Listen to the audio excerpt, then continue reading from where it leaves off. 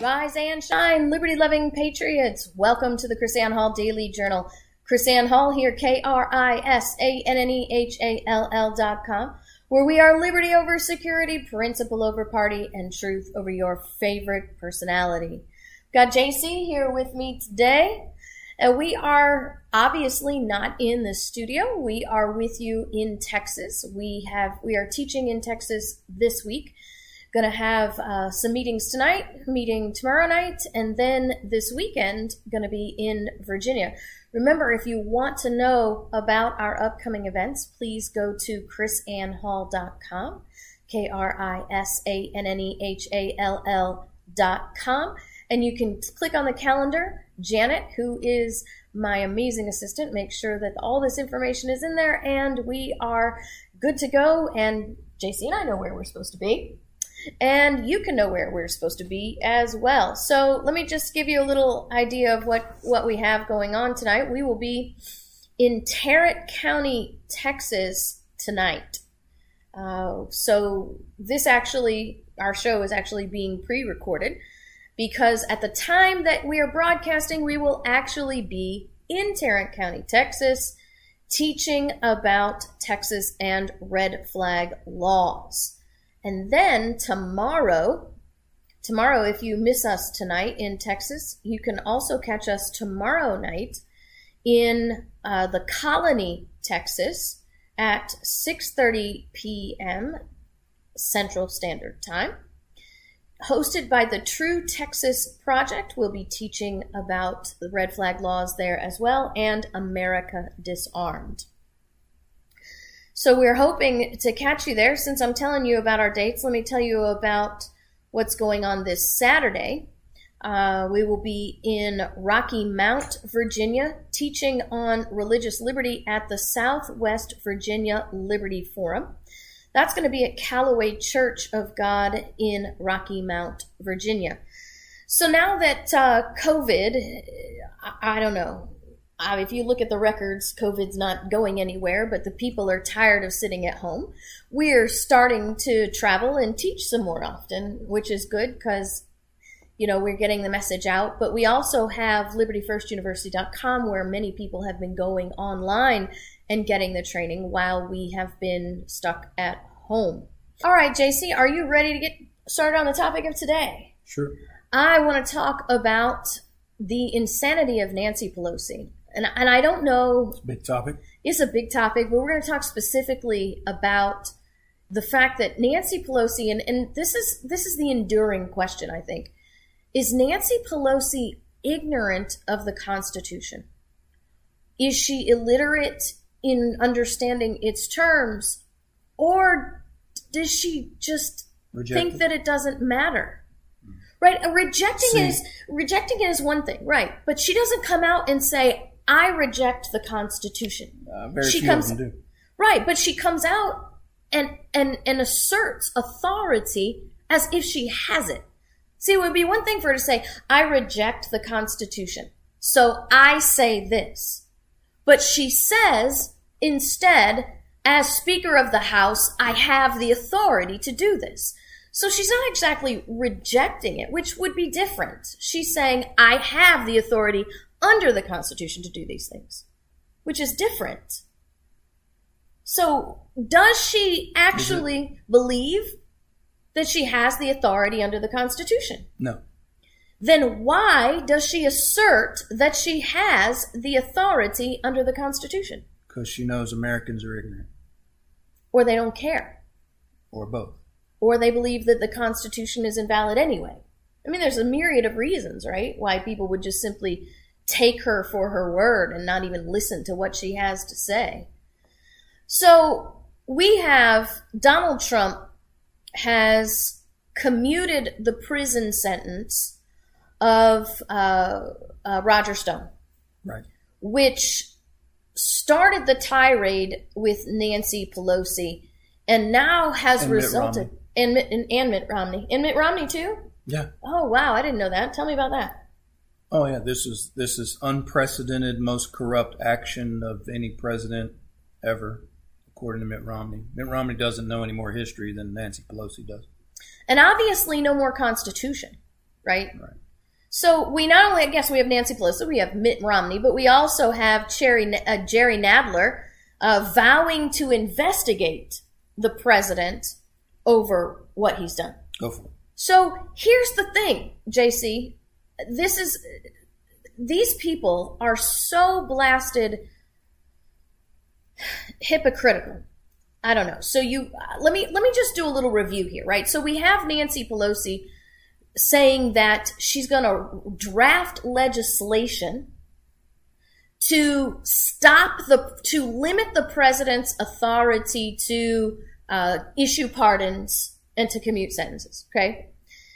But she's also, if you'll remember, she also stated that the Speaker of the House is equal with the president in doing negotiations with foreign countries. I don't know if you remember that. That was back in 2019. She said, because we have the power of the purse, and here, let me read this quote to you. She says, oh, wait, I missed it. It's down here. Okay. We are not a parliamentary government, even though we are parliamentarians, she said in 2019. We have Article 1, the legislative branch, the first branch of government, co-equal to other branches, and we have asserted ourselves in that way. So when Nancy Pelosi was traveling around Europe to engage in her treaty negotiations, and people started saying, wait a minute, treaties are reserved to the president and the Senate, she says, no, we're co-equal, so we get to do that. Right? That's fascinating because people repeat that word all the time, co-equal. Right. So she's now defined that as the legislative branch has all the powers of the executive branch. And apparently all the powers of the judicial branch as well. Vice versa? Yes. So well, I'm sure not vice versa. So co-equal, but that would be co-equal by that definition. Right. We have three identical branches that all have the same powers. Yes. Wow. Well, but and then people like Nancy Pelosi or the people that follow Nancy Pelosi will say, well, but Thomas Jefferson is the one who said we had three co-equal branches. Well, Jefferson did say that, but he wasn't talking about co-equal in the delegation of power. He was talking about co-equal in checks and balances, meaning if you are the legislative branch and the executive branch is acting contrary to the Constitution, you have means that have been delegated to you to check that unconstitutional authority equally as the executive branch has been delegated means to check the legislative branch. And of course the judiciary in there as well. Jefferson was never asserting that everybody had the same power and that everybody was sharing it. But this is, I felt like, and I'm glad you're reaffirming for me that it's necessary for us to bring this stuff back up to people's remembrance, because I covered this in detail back in February of 2019 when Nancy Pelosi made that assertion. So not only did Nancy Pelosi assert that the House has an authority in treaties because of their co-equal status, but she also, and they still assert, that they have the authority to investigate and subpoena presidential private records. Now, what's interesting, JC, is that the Supreme Court just recently, which should be fresh in their memories, said, no, you do not. You don't have the authority to investigate the president. You don't have the authority to subpoena private records unless it is based on in pursuance to impeachment processes, right? You have to have articles of impeachment and then you can engage in your investigation. And now we have Nancy Pelosi saying legislation is needed to ensure that no president can pardon or commute the sentence of an individual who is engaged in a cover-up campaign to shield that president from criminal prosecution, right? So apparently, well, but not only that. Susan McDougal's already left the building. Too late. Not only that, JC, right? Not only that, this is once again Nancy Pelosi, I want to show you a pattern here, asserting that she, in her queenly status, is above the Constitution. I want the people who are listening here, and I'm sure our Liberty First longtime listeners know this stuff, but I want to give you ammunition to teach other people as well. Nancy Pelosi, JC, is asserting that they can create a legislative act to limit power that's been delegated to the president. So Article 2, Section 2, Clause 1 of the Constitution says, he shall have power to grant reprieves and pardons for offenses against the United States, except in cases of impeachment. There are very few unilateral things that the Constitution allows the president to do. This reprieves and pardons is absolutely one of those unilateral things. He doesn't have to seek 2/3 of the Senate. He doesn't have to ask Nancy Pelosi. This is a power that's delegated to the president of the United States. Quite ironically, JC, this is one of the checks and balances that exist in the executive branch that makes them co-equal in their check and balance, right? So if Congress passes a law that the president of the United States or operates contrary to that law to prosecute someone, then the president has a check on the legislative branch through reprieves and pardons. His check is equal, in effect, on the judicial branch of reprieves and pardons. So if the judicial branch sentences Roger Stone, convicts him of something, and we talked about the Roger Stone case, what is he accused of? Procedural crimes? Lying. Yeah. He's accused of lying, which his sentence violates the Eighth Amendment of unusual fines and punishments, and cruel and unusual punishments. There's no reason why the sentence he received should be given to somebody who's accused of lying to the government. Well, they also leave out in this discussion the fact that the jury foreman of the trial was a Democrat operative who was writing about the trial. Nothing was ever done about that. And then the judge, Berman or whatever her name was, violated due process rights of the accused. I mean, so over and over and over again. Trial, regardless of what, and that all that's, aside from whatever the guy may have done or not done. Right. Every single American on this planet is entitled to due process. Right. It doesn't matter what you think about what he did, whether he's guilty or not. That's supposed to be proven in a court of law according to constitutional standards. This was essentially a kangaroo court that violated constitutional standards. It will be one thing if the guy was convicted and sentenced, having gone through the process that everybody is entitled to. Right. But he did not. This is the point that actually undermines the argument of guilty or not guilty. You can't just say, well, the guy did this. Well, if we had gone through a trial, a normal trial, and he'd be held guilty, then you say that. But you can't even say either way when you turn the process into some kangaroo process. There's actually nothing we can say about what he did or didn't do because neither he nor the American people have been afforded the actual process in our system to determine whether he's guilty or not guilty.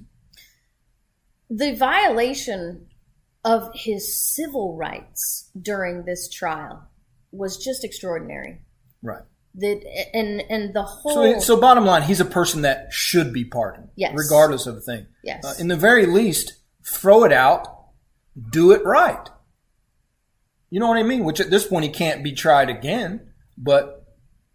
Well, he didn't get pardoned. He was actually just reprieved. Commuted, his sentence... So he's still a convicted felon, actually. Right, well... Through the process of a kangaroo court. Absolutely. And I believe... And this is what also I've heard, is that President Trump did not actually go for the full pardon because Roger Stone, he's a fighter. Wants to appeal. He wants to appeal, and he wants to shove it back in their face. He wants to show them, And he wants to create a record so that maybe this won't happen to somebody else again. And I was going to say, that's why a pardon would have bothered me. Because had President Trump actually pardoned him, then it would have let this absolutely corrupt judge off the hook, who then at that point you practically could do nothing to. So at least, since only, basically just kept him from going to prison, and he's still able to do his appeal, you still have the potential of exposing this corrupt process and dealing with this absolutely corrupt judge.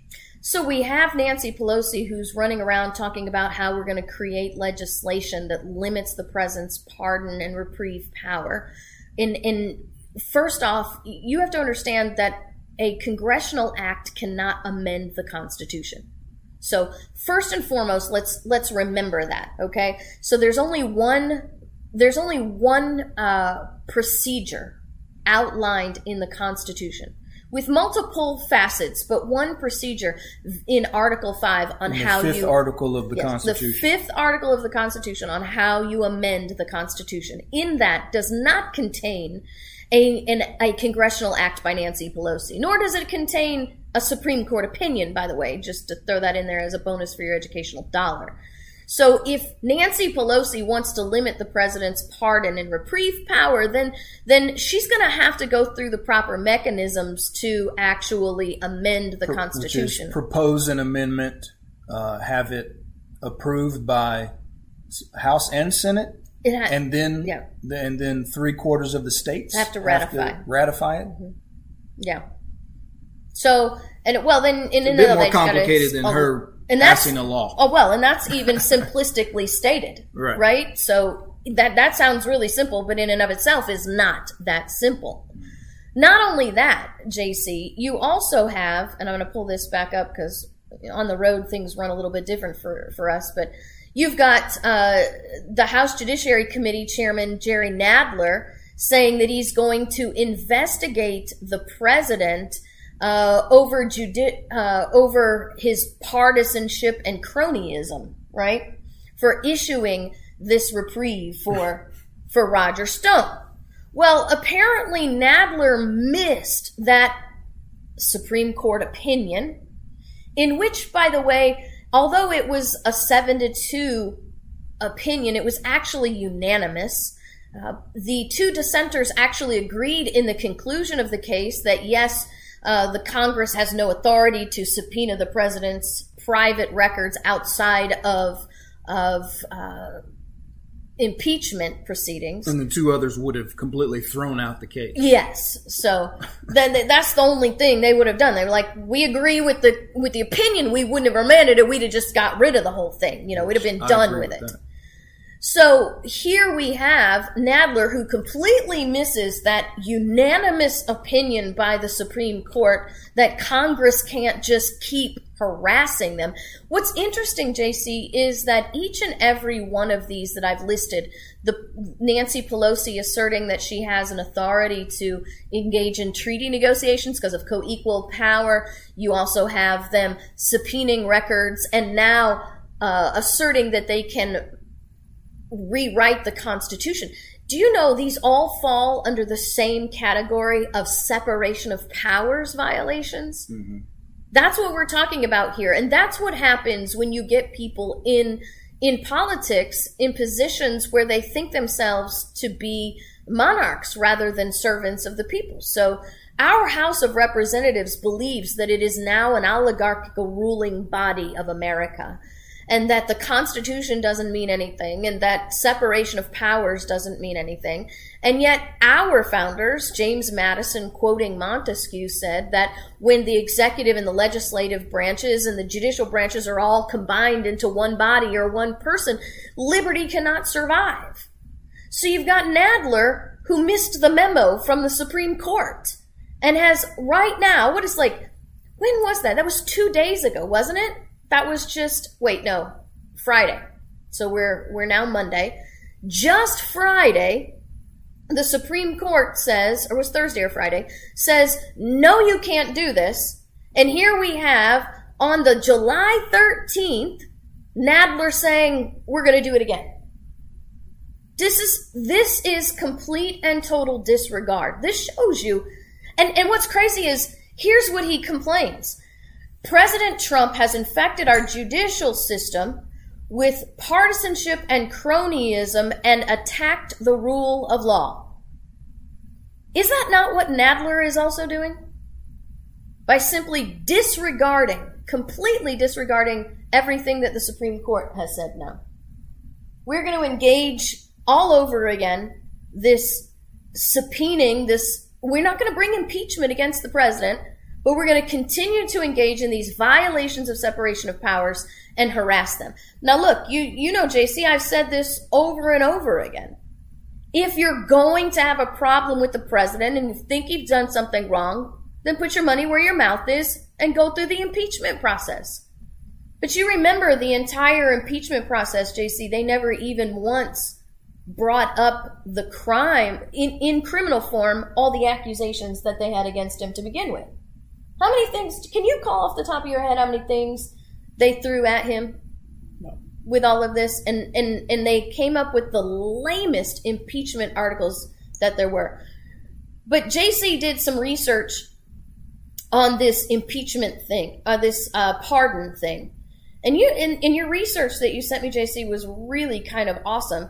What's interesting is the history of presidential pardons.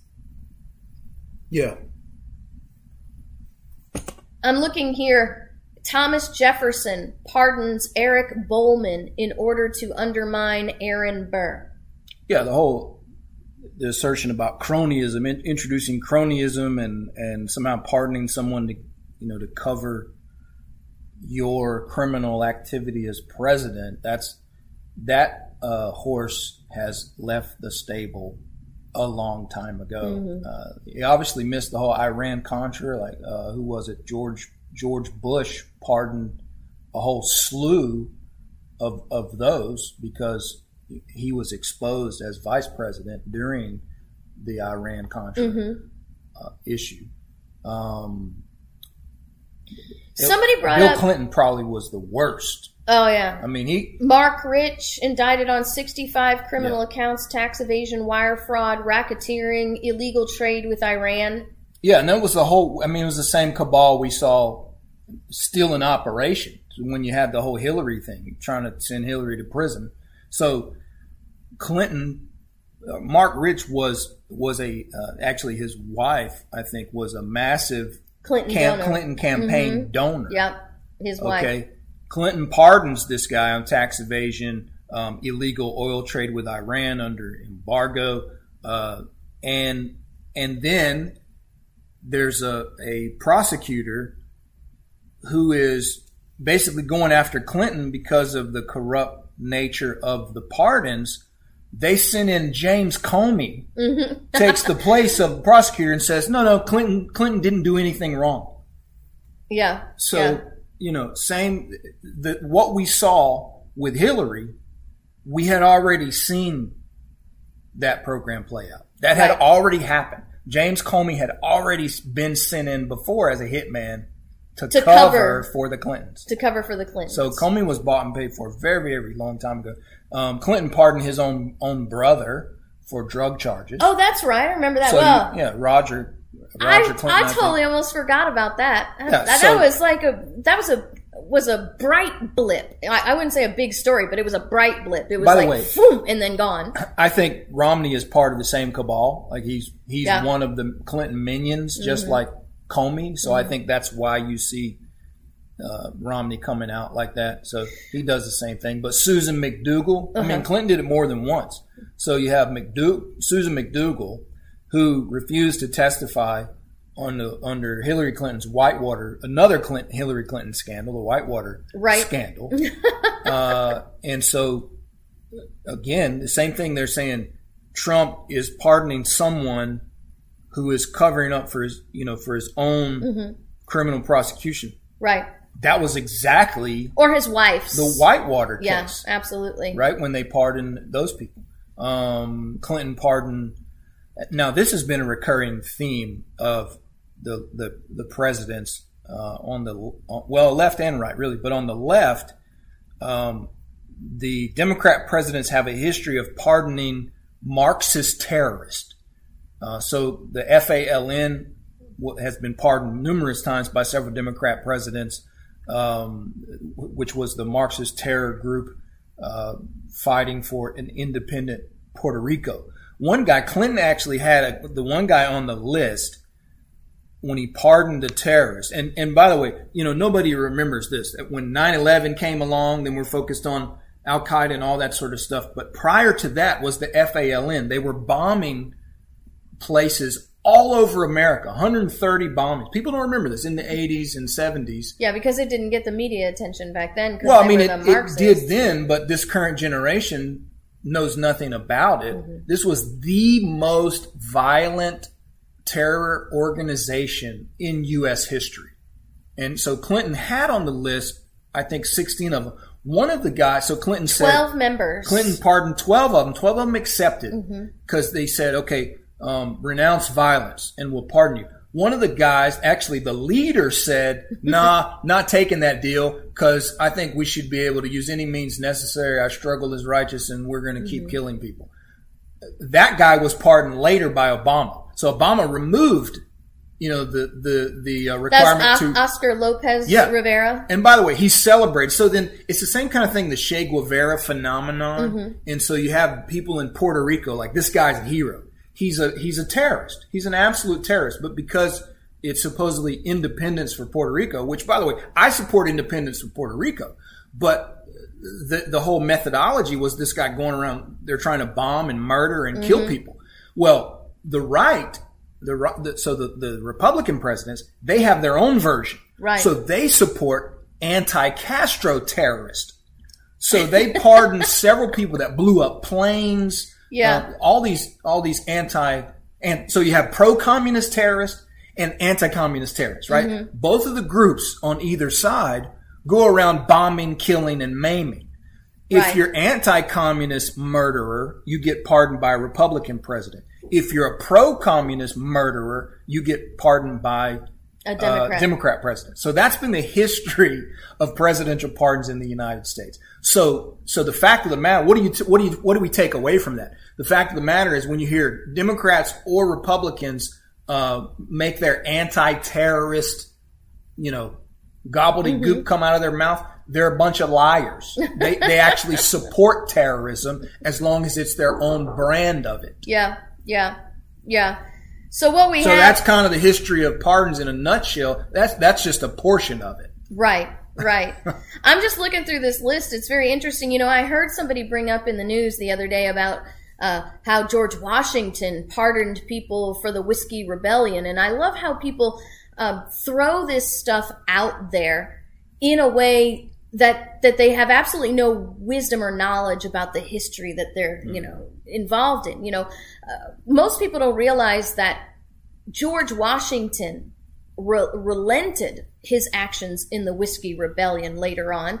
He had gotten bad advice, some people said, from Alexander Hamilton on how to deal with that. And so part of his pardon of some of the people that were arrested during the Whiskey Rebellion was him dealing with his own guilt? Was him dealing with his own guilt for doing this. He felt, Washington was probably one of the most morally bound people that we had in the office of the president. And he was constantly checking himself. And that was part of why what he did. And the whole idea of Eric Bowman being pardoned to undermine Aaron Burr is interesting in of itself, because most people don't realize what was the whole situation with Aaron Burr. Well, he wanted Bowman to basically testify so that Burr could be charged with treason. Yeah, see, and most people don't even realize.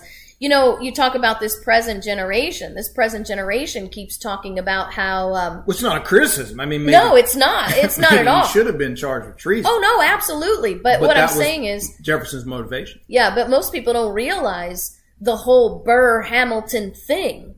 They don't realize the truth and what was really happening in that duel, because the present generation just simply goes to their gender studies class and learns American history that Alexander Hamilton was a womanizer, and that's why they had the duel, right? So that's the new modern story on that.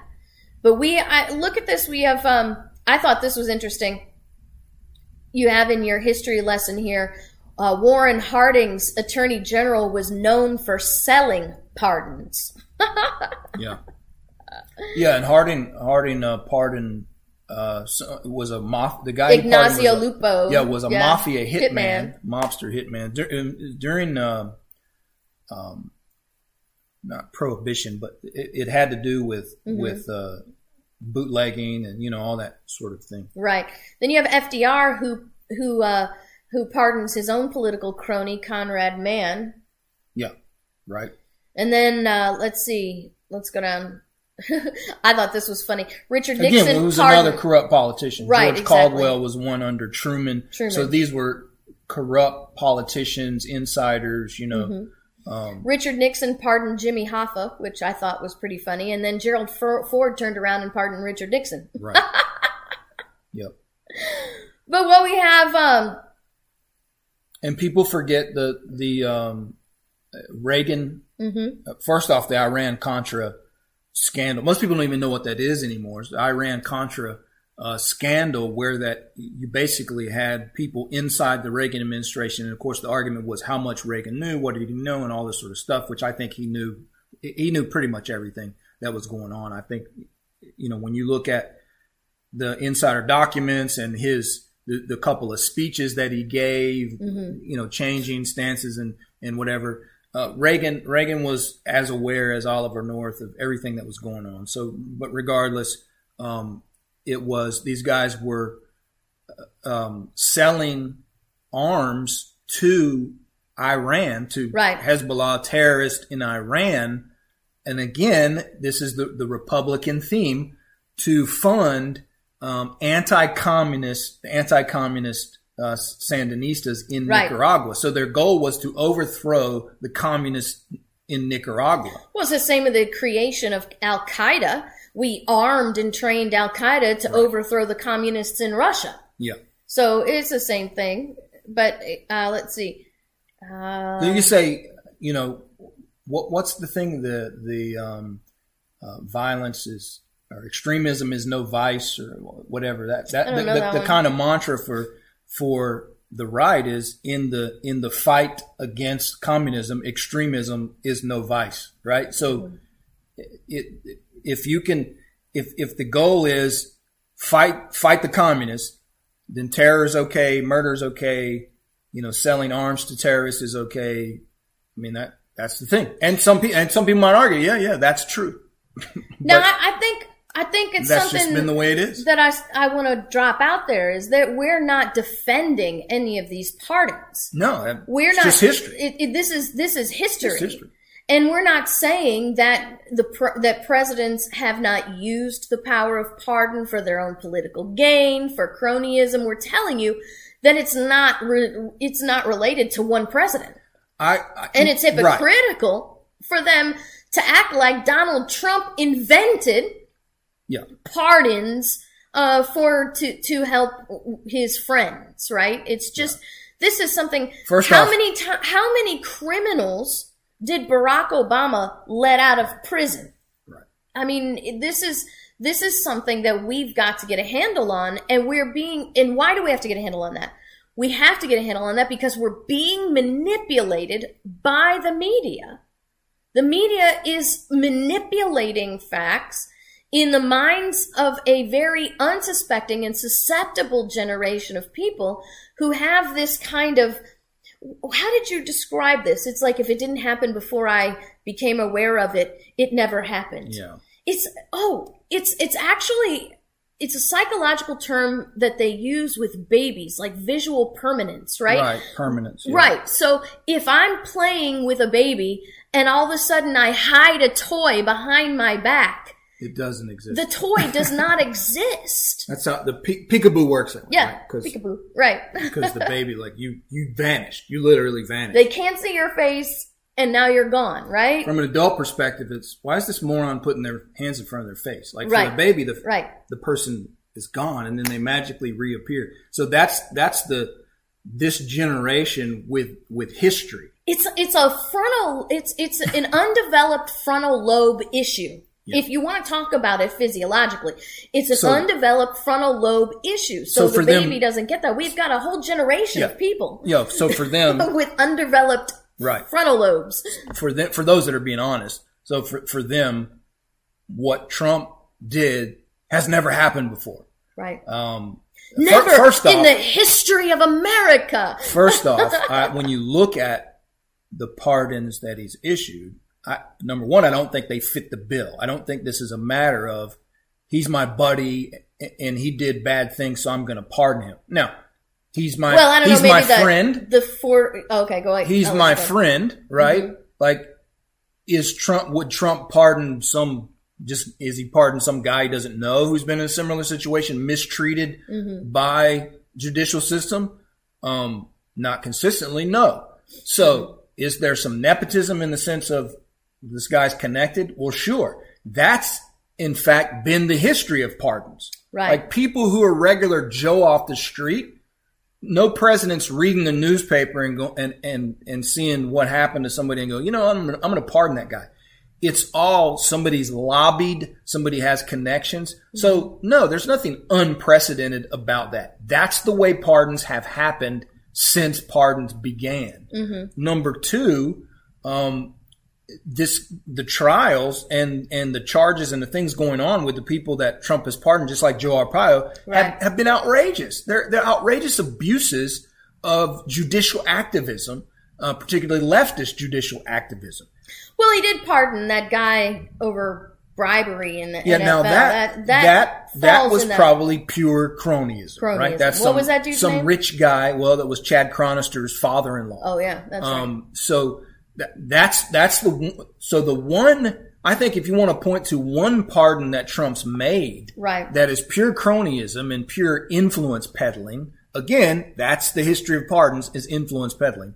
That'd be that guy. But then to say, this is unprecedented, Trump's done it. No, Trump's done less probably than most presidents in the history of America in that regard. Well, he certainly didn't grant clemency to Marxist terrorists and pardons. Not yet. Nor Cuban nor anti-Castro terrorists. Right. Yet. But that's been the pattern of Republican presidents. So he's still due to pardon an anti-Castro terrorist. But he hasn't done that. So maybe Trump will be more even-handed than most Republican presidents have been.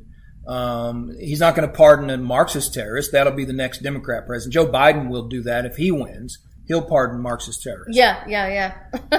And we have plenty more candidates. I mean, you got the BLM and RAM on the rise with the Kahlurs and these people. So you have a lot of candidates now on the rise for the next Democrat president to pardon some Marxist terrorists, like a lot of these guys that torch these businesses. I think those are Marxist terrorists, really.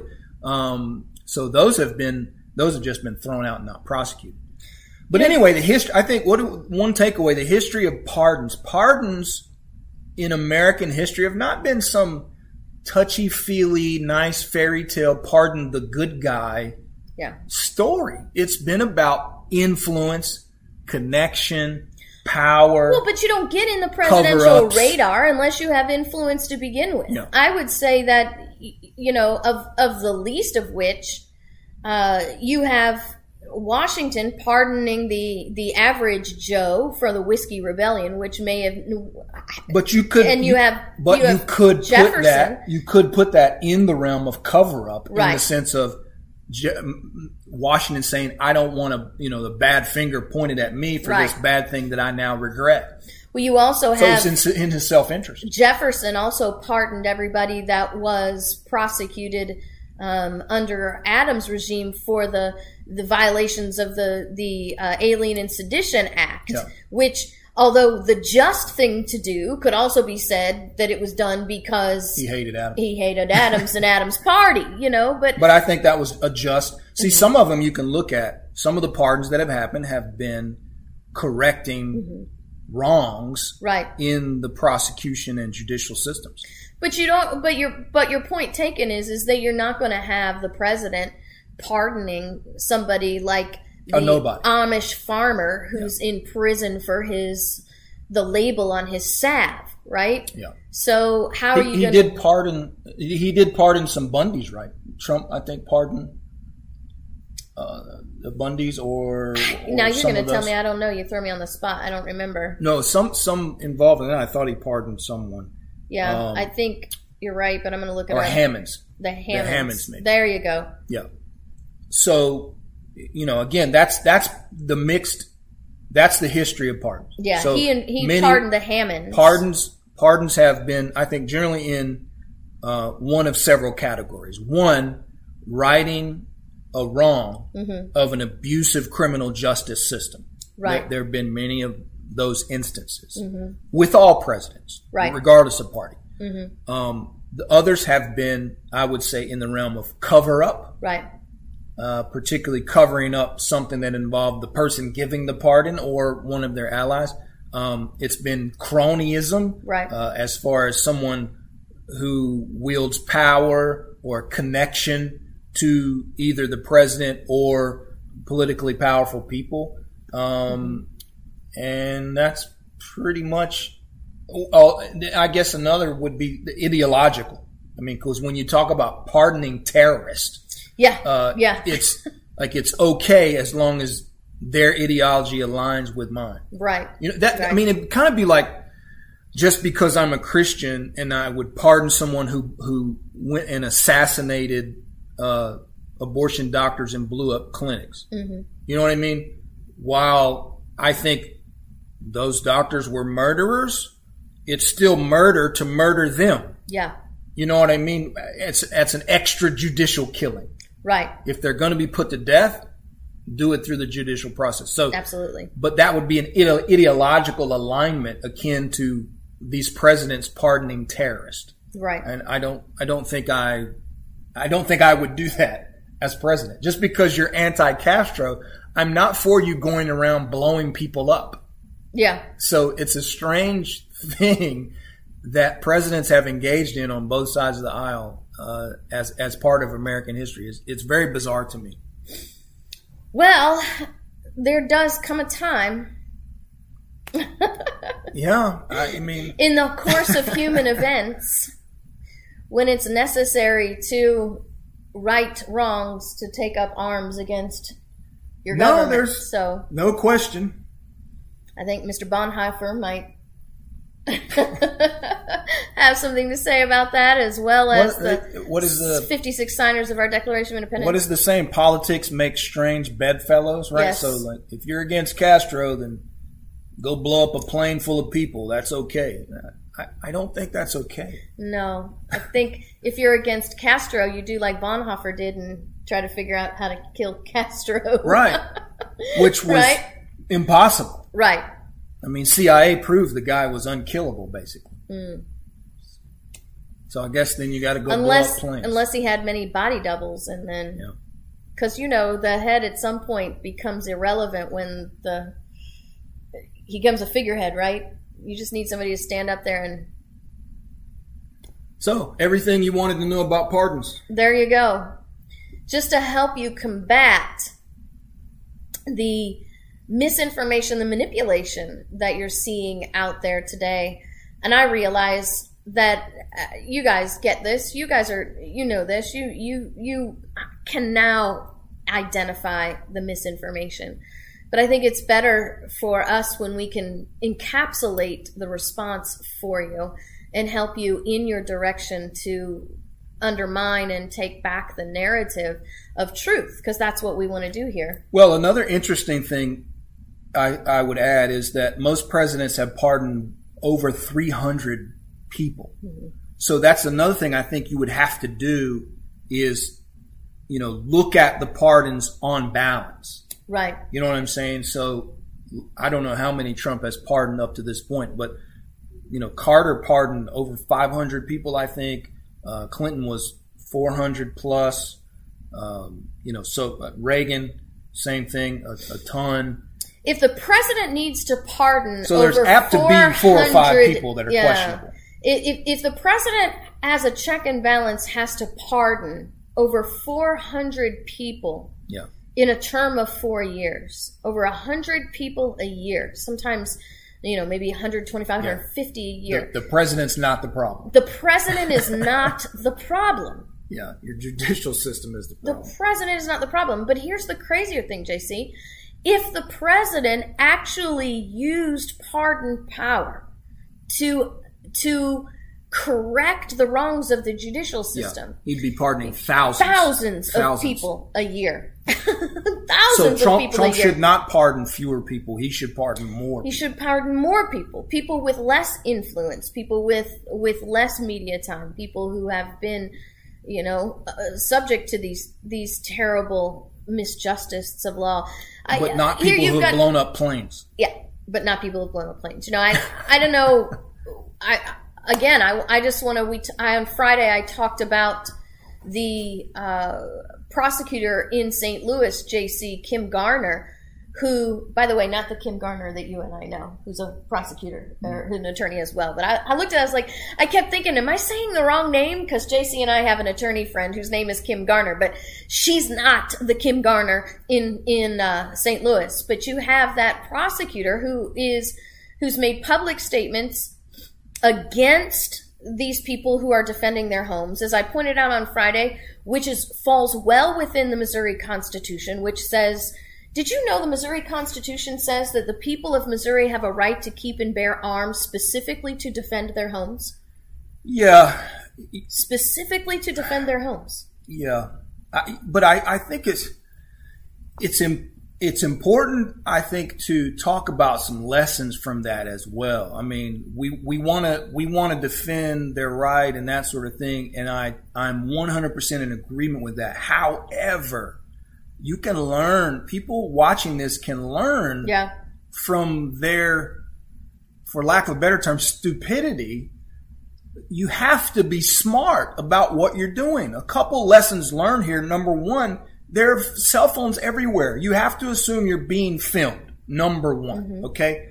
Number two, you cannot, let me just say it like this. Keep your finger off the trigger. Yeah. That's stupid. Do not stick your finger in the trigger guard unless you intend to fire. You are setting yourself up, right or wrong, for potential prosecution. Number three. She obviously lacked training. Because that's training number one. So that's what I'm saying. So that's what I'm saying. You run out there untrained. You run out there half-cocked. Okay. Number three, don't level your firearm at people.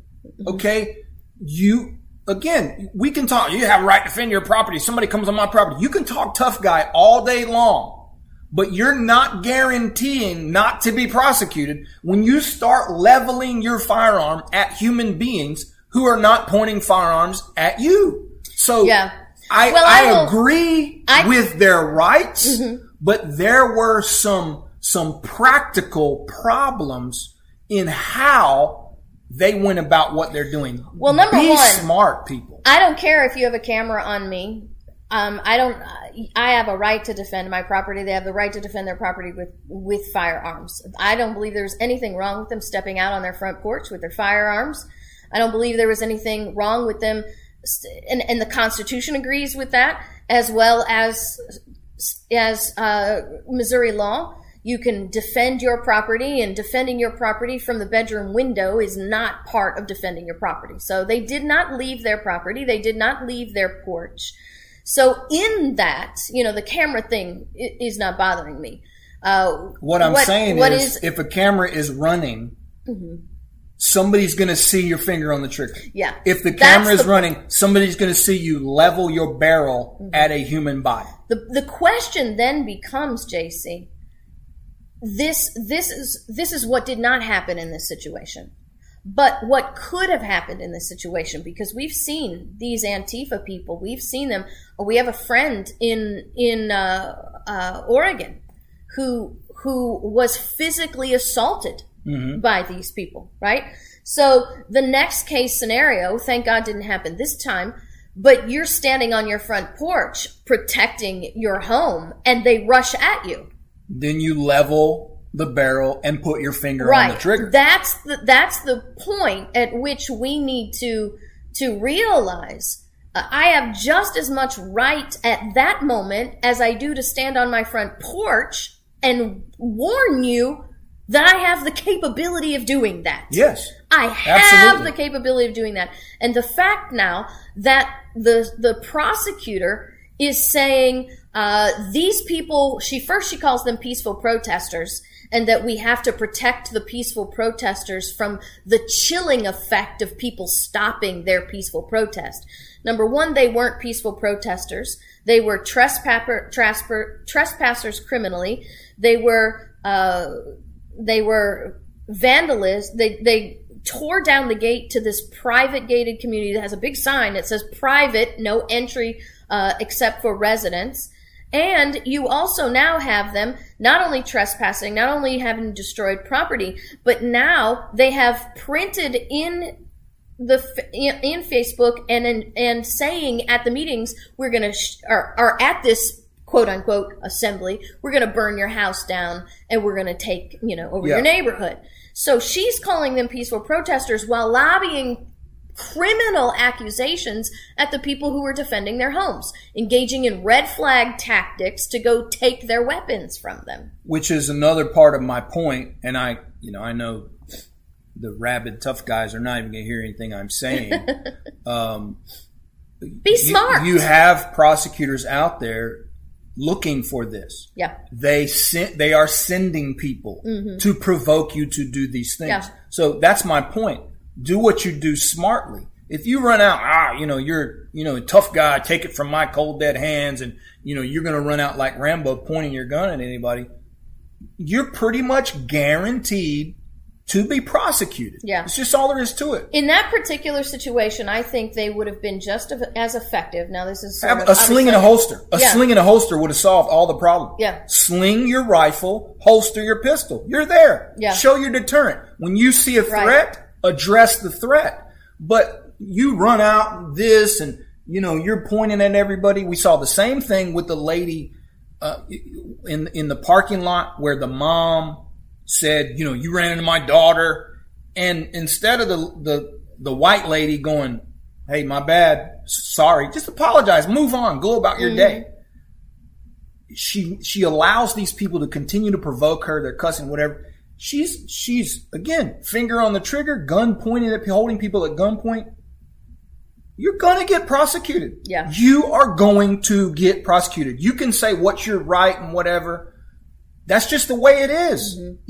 People have to, you're going to be lured into these traps if you act like that. Especially as these days, as these groups move on, as they go, just use your head, be smart. You don't have to go to jail, but you do have an unquestionable right to defend your own life, your own liberty, and your own property.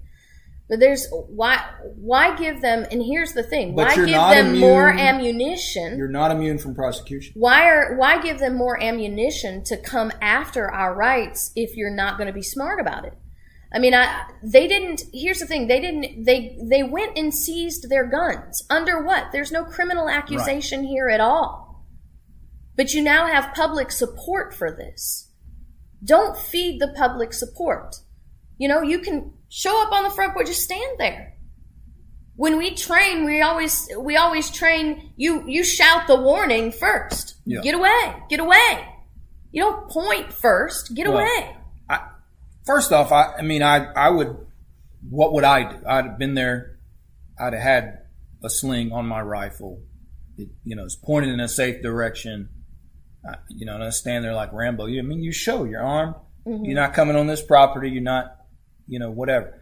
Now, you start yelling and talking. You're just, first off, that's what they're there for. You're just going to escalate that. The best thing, say nothing. If you want to stand there with your weapon, stand there with your weapon. Keep your mouth shut until they move on. If they show that they're going to threaten your property, going to threaten you, you address the threat.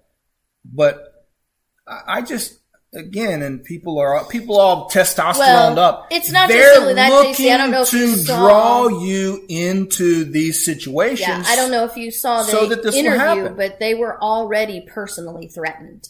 No, they were already personally threatened, so they were already on guard. That's not what I'm saying. Yeah. So you're gonna feed the dogs in the chat room, okay? No, that's I'm not what I'm saying. My point is, this is a trap. So talk tough out there all you want. You go out there, because they're threatening and they're doing and they're saying something, they're whatever. Okay. Number one, most of them are a bunch of blowhards. All right. Their entire purpose is to draw you into this. Yes. Now look what's happening. Yes. They're being dragged through the court of public opinion. They have their guns seized, all this stuff. Now, they're wealthy people. They're connected people. Will they likely get through this? Yeah, sure, probably. But here's the thing. The average Joe would. That's what I was going to say. The average Joe. Are you those people? Are right. you wealthy? Are you connected? This is a trap, people. Mm-hmm. This is what they're trying to do. Now, and we make our memes and we talk tough, but then you encourage other people to react in a similar manner, and they now see it works.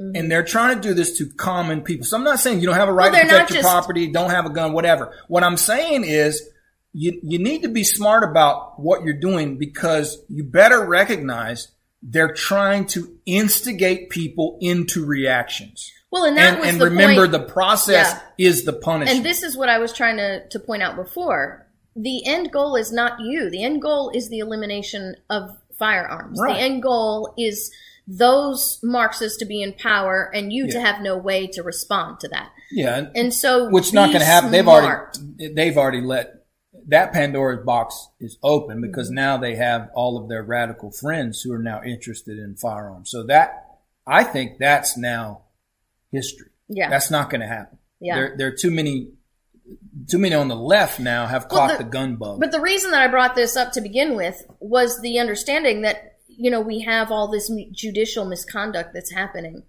And I think that if we take the opportunity to look at presidential pardons, and if it's really about judicial misconduct, we need to look around and see what's happening. You've got this prosecutor who is prosecuting the victims and not the criminals, right, who's actually calling the criminals peaceful protesters, and the people who are actually engaging in constitutionally authorized activity, they are called the criminals.